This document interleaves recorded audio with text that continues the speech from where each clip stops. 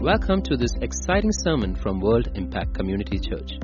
We hope you enjoy this message. For more sermons and resources, please do visit us at wscc.in. This morning, what I'm led to speak, which I spoke this morning as well, is the home that Jesus uses. Because I believe each of our home has a purpose, has a missional purpose.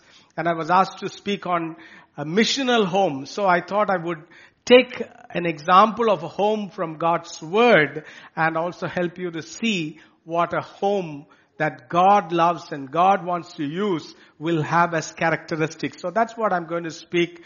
But before we do that, shall we pause and ask the Lord to speak to our hearts? Father, we thank you in Jesus' name. We come into your presence again.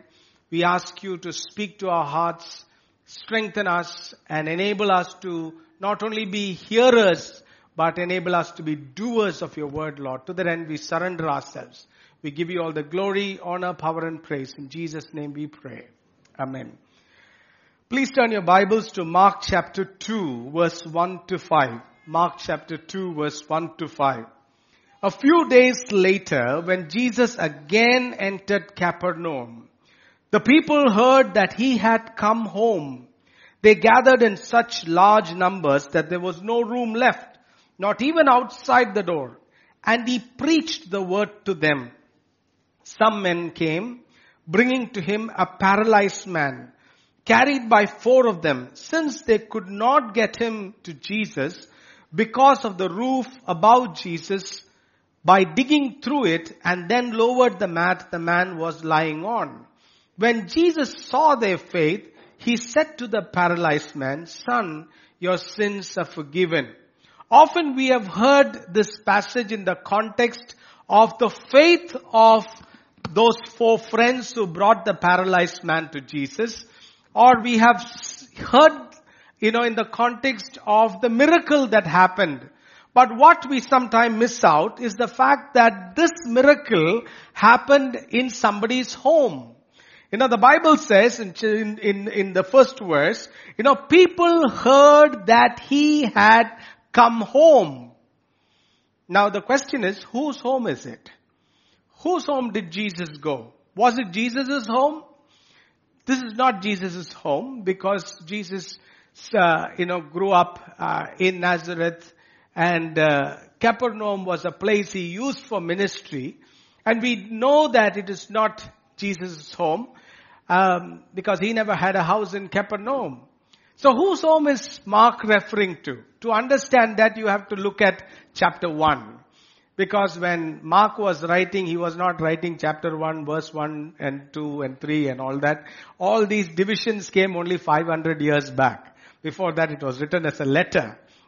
After that, we put all those numbers. This morning I was saying, if you tell, John, the writer of the gospel, John 3:16, he will ask, what is that?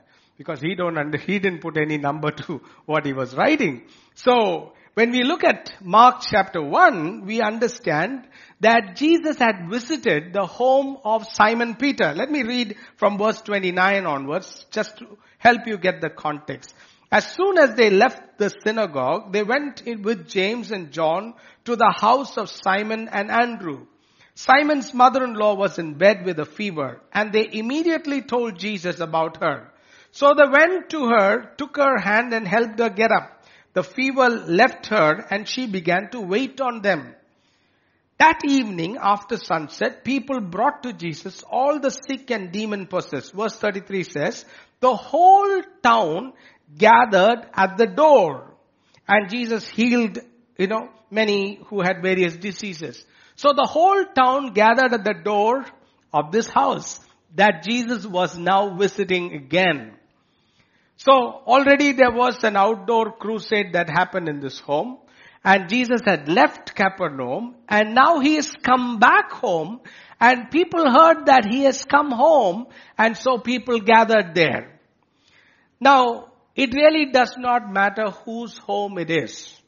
But what really matters, when Mark was writing the gospel, for him to just write this as the home in Capernaum where Jesus came, almost makes us feel that this was Jesus' home, isn't it? If we don't know the context when we read, we'll think it's Jesus' home. Which means this was probably a home where Jesus probably frequented and worked. If you read the history of this home at Capernaum, we understand this home actually existed as a place of worship for almost 300 AD. Okay, that's part of my research when I was doing. I understood that this home actually existed as a place of worship for almost 300 years after this. So this was a home that was almost known as Jesus' home. If somebody's home has to be known as Jesus' home, that means it should be a home where Jesus felt at home, isn't it? If you feel, at home in some home, which is not your home, that means you feel at home there, which means you have so much of freedom there, isn't it? You can enter anywhere, you can, be anywhere, and then you can feel at home. That's when you will call it as, as your home. Now, when Jesus went into this home, people all gathered there. That means Jesus felt this as his own home. And I believe, if Jesus has to feel himself so comfortable, this should have been a home that honored Jesus. And I'm going to expand on the word H-O-M-E for you to follow what I'm going to say. Okay, a home that Jesus uses. The first criteria I would say should be a home that honors Jesus. Now when I say, it should be a home that honors Jesus, it should be a home where Jesus can feel comfortable with whatever is happening there. Isn't it? I see a lot of young people in this service. Will Jesus be comfortable if Jesus visited your room? Will Jesus feel comfortable if he is watching the same thing you are also watching? Or the text that you are sending, will he feel comfortable with the same thing? Is Jesus honored in our home? Sometimes it's easy to honor Jesus in the church. Singing the right songs, doing the right thing, reading the right Bible. I have to say right Bible now there's a LGBT Bible also that has come. So there are new Bibles coming. So reading the right Bible, all these things that we feel we're doing the right thing. But my dear friends, it's good for us to ask ourselves, are we really honoring Jesus? I remember when our youth days we did a skit. The skit is like this, suddenly Jesus calls up, okay, and he says, I'm coming to your home, to this young guy.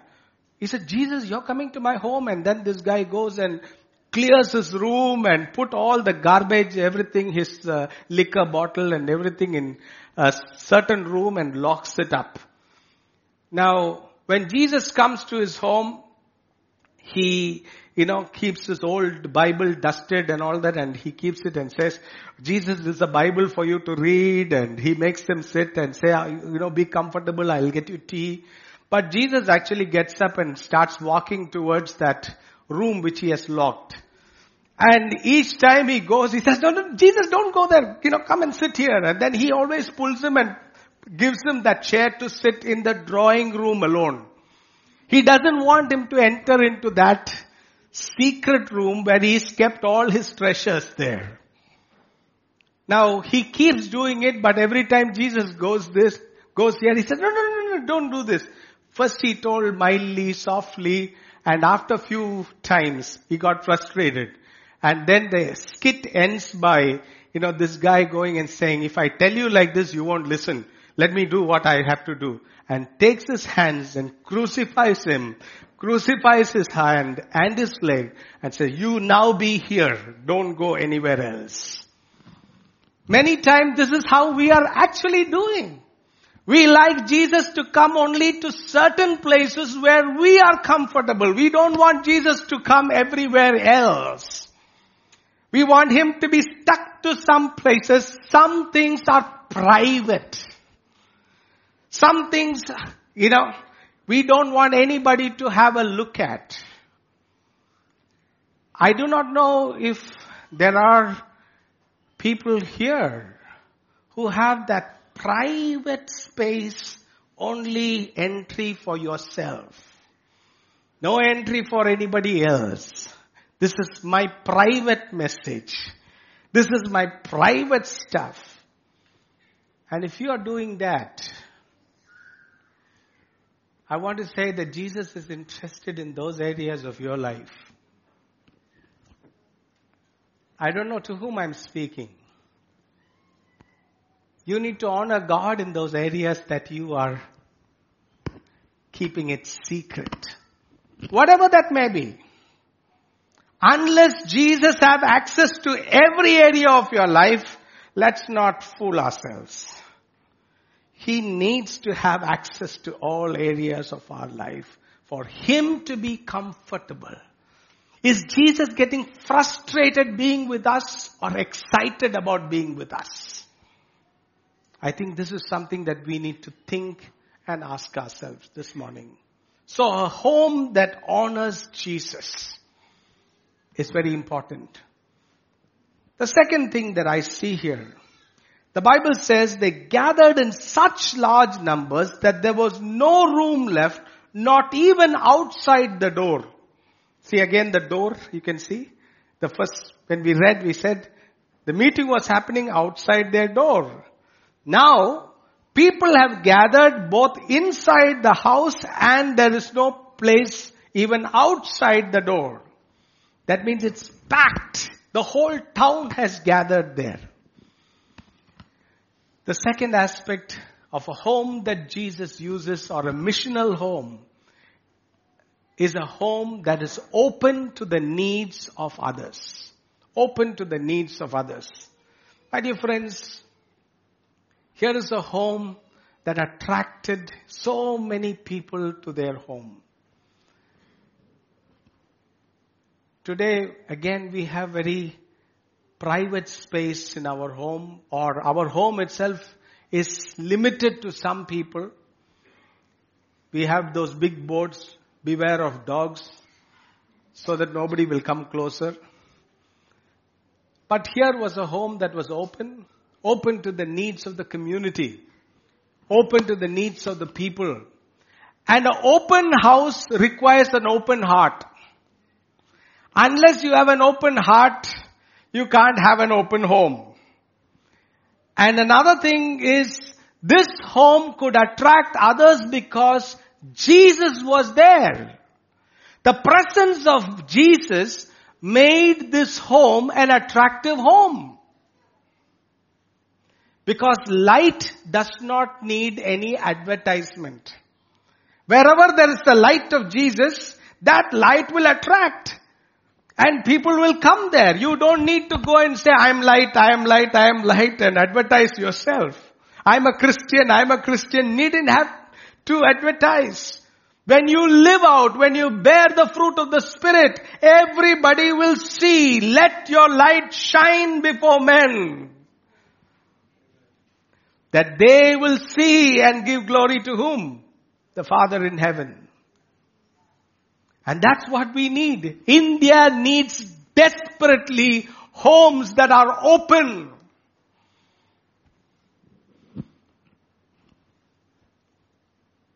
I can go on with so many stories. 4:00 in the morning at Bangalore, I had a knock at the door. Just before the knock, I had a phone call. And this call was from a girl, who was our staff. And she said, "Sir, there will be somebody at your door in minutes." By the time I answered the call, there was the knock at the door, desperate knock.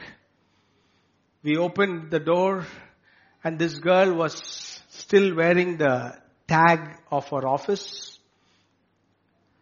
A software company that she was working in, she has the tag, and she was roaming around that entire area that night because of the fight she had with her husband. Her husband kicked her out. She didn't know where to go. And in some conversation with this staff of ours, this girl had told this person that this is a place where they help families. And this girl was searching around that night for our house. And she was knocking. Then finally she couldn't find the place that, and so she called up the staff of ours, and then she directed her to our house at 4:00 in the morning. The moment I opened the door, totally stranger, this girl barged into our house crying out aloud. She was holding on till that. She was crying out aloud and saying, I earned 30,000. My husband earned 1 lakh. But we don't have peace, sir. We don't have peace, sir. People are looking for homes all around. They want to pour their hearts. They want to tell their needs. They want somebody to pray for.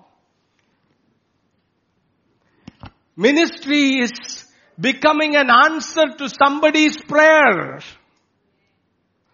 Your neighbor's prayer is answered through your home. Because you opened the door.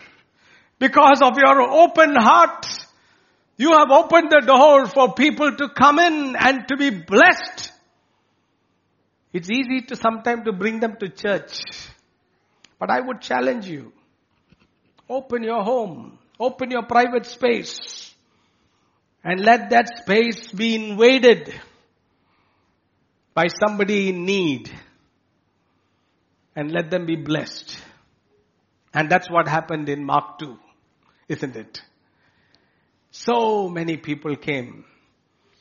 When we first went to Gulbarga, that's the mission field that we worked after our theological studies. We didn't know how to go about actually working with the student community there. Gulbarga is in North Karnataka. It's a very hot place.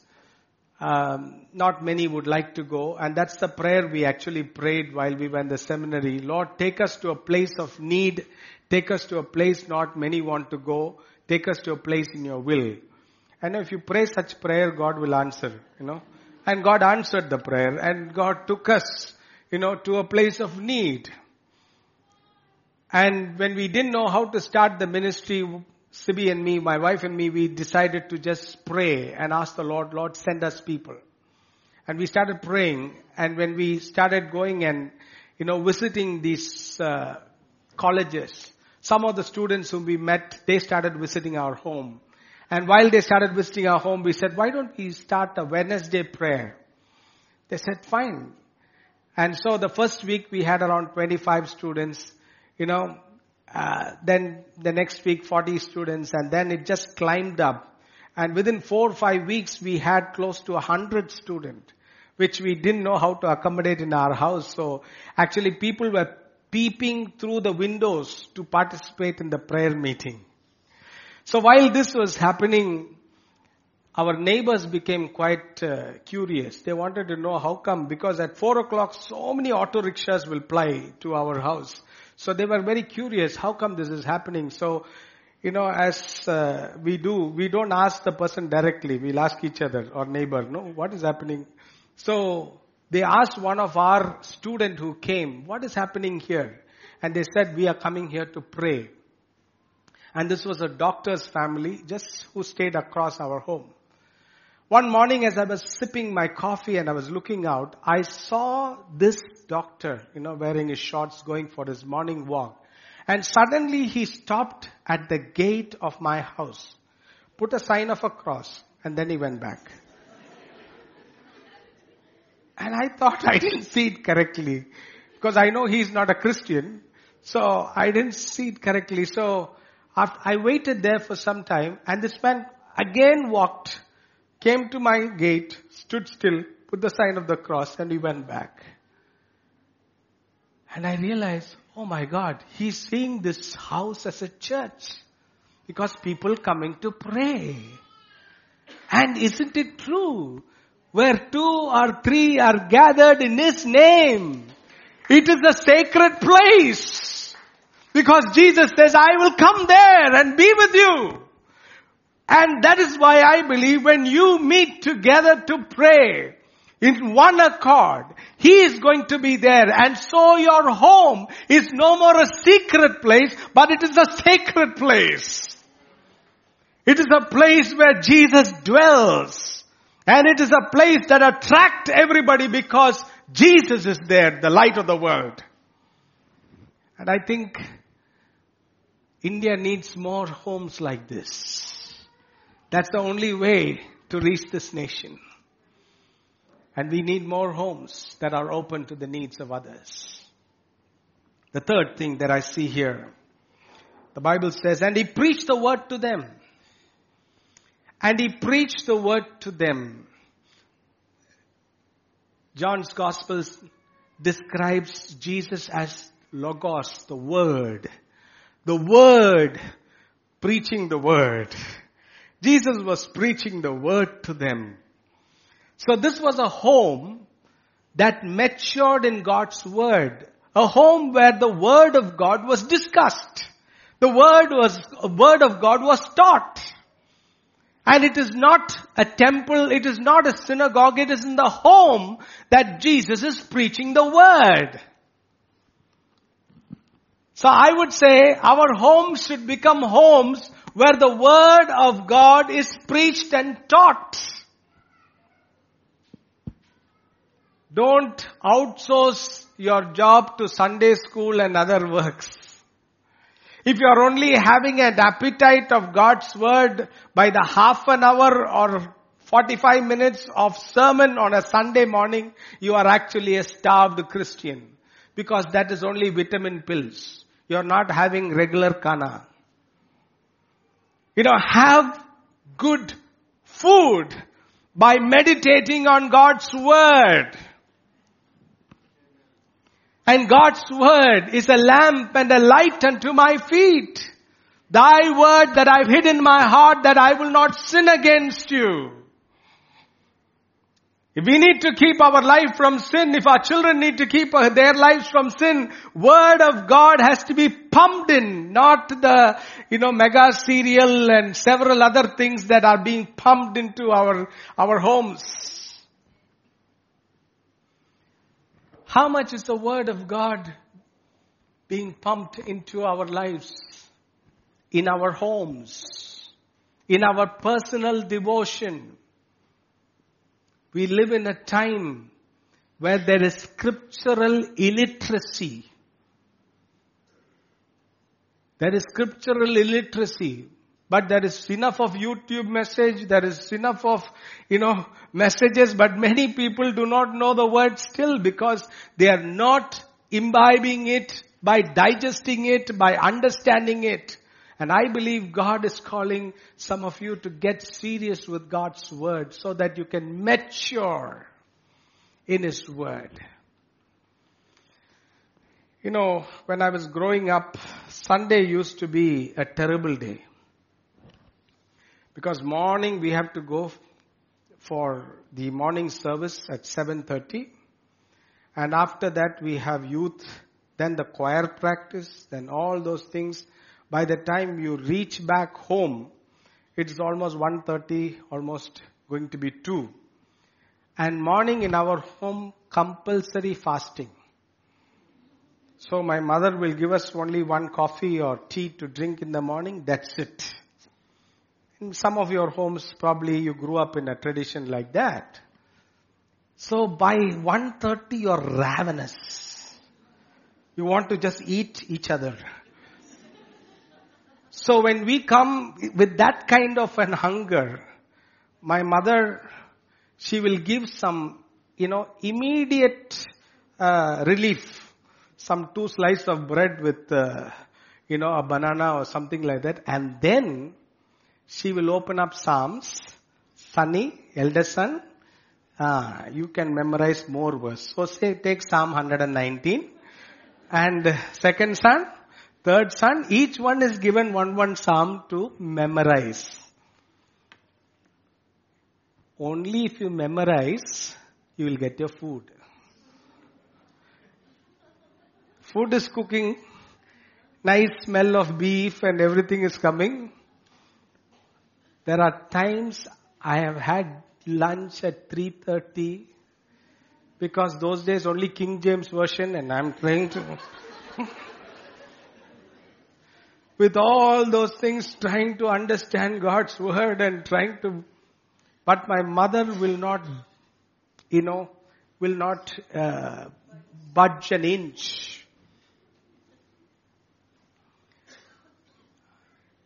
Those times I have thought, oru manasachi la to Rama.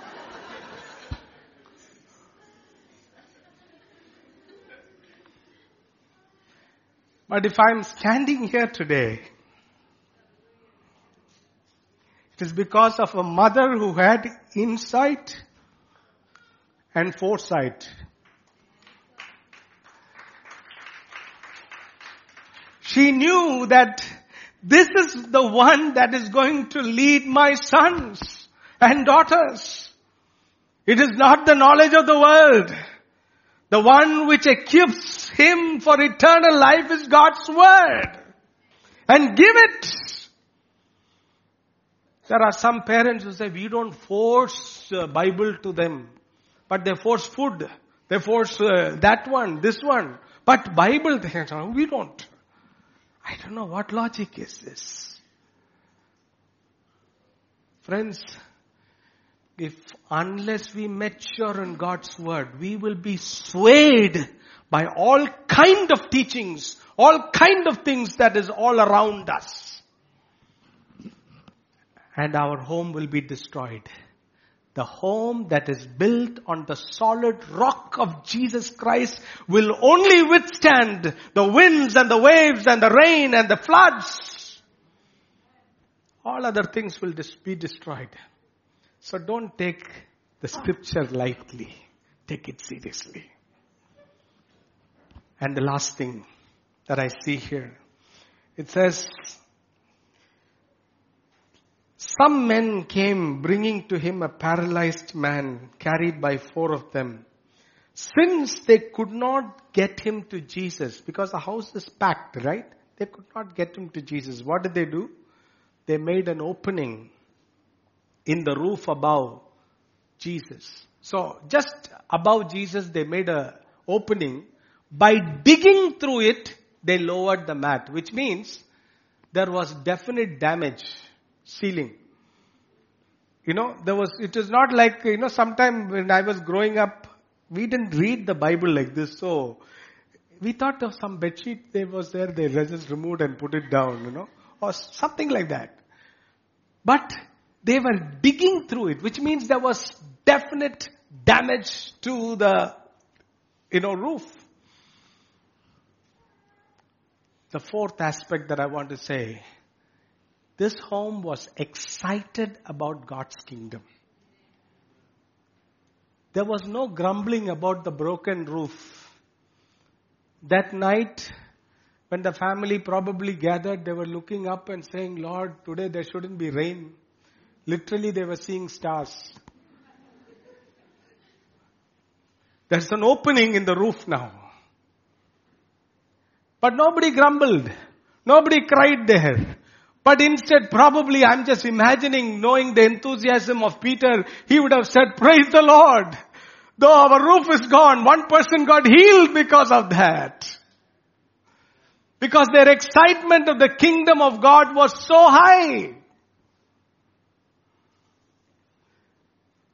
Yes, the first thing that Andrew did when he found the Messiah, the Bible says in John 1:41, he found his brother Peter, Simon, and told him, I found the Messiah.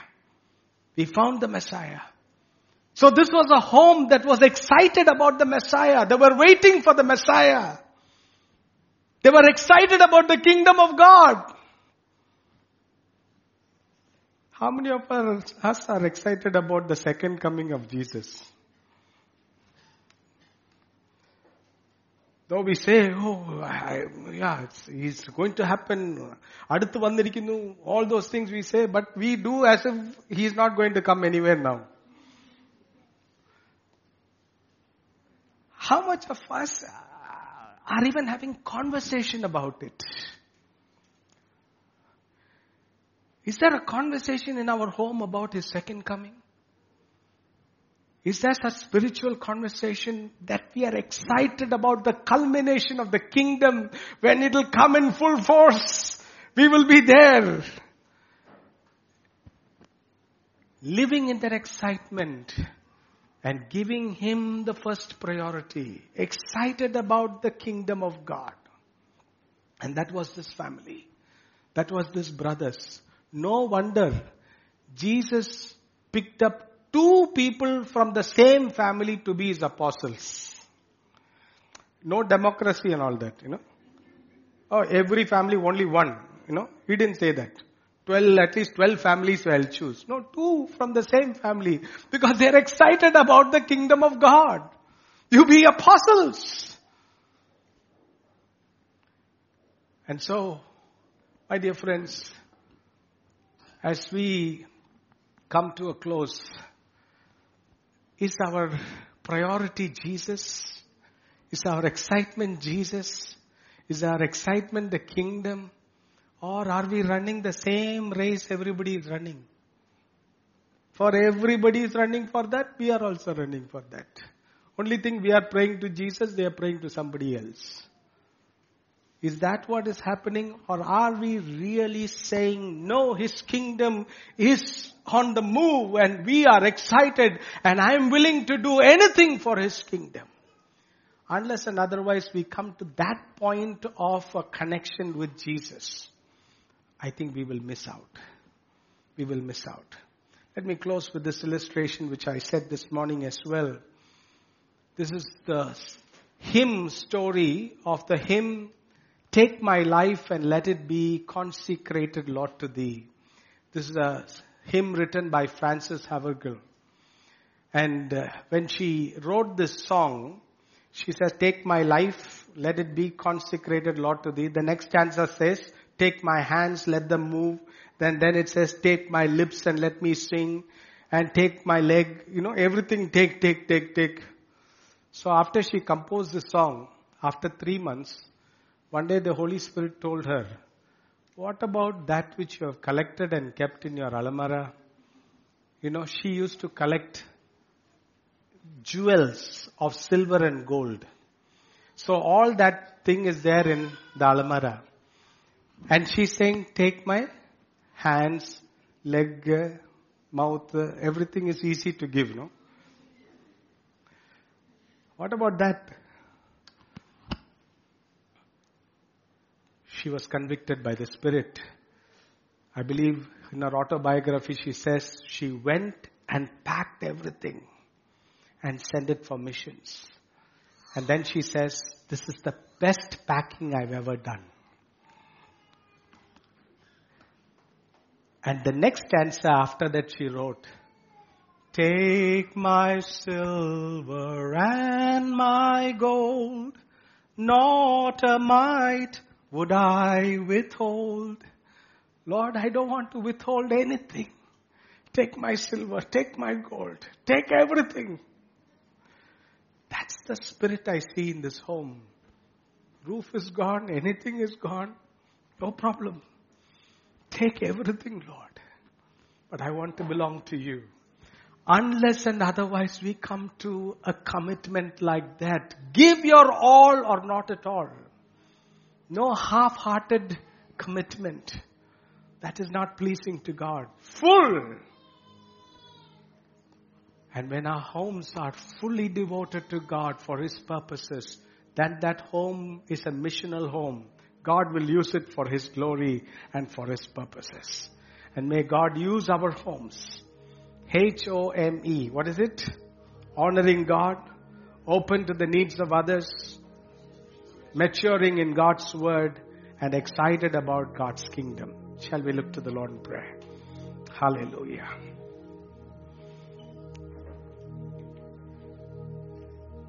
Even before I pray, if there's anyone saying, hey, this word was for me, I want to commit myself, my home, everything to the Lord. I want a full surrender.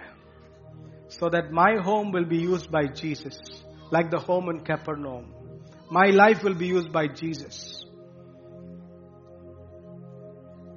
If you're saying that, I would like you to stand up on your feet and commit your home, commit your life to Jesus completely.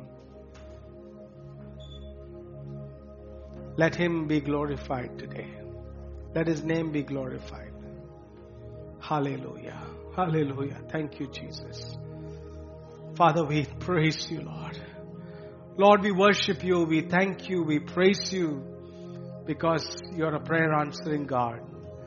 You know these, your children who have stood up with their desire to consecrate their homes to you, Lord.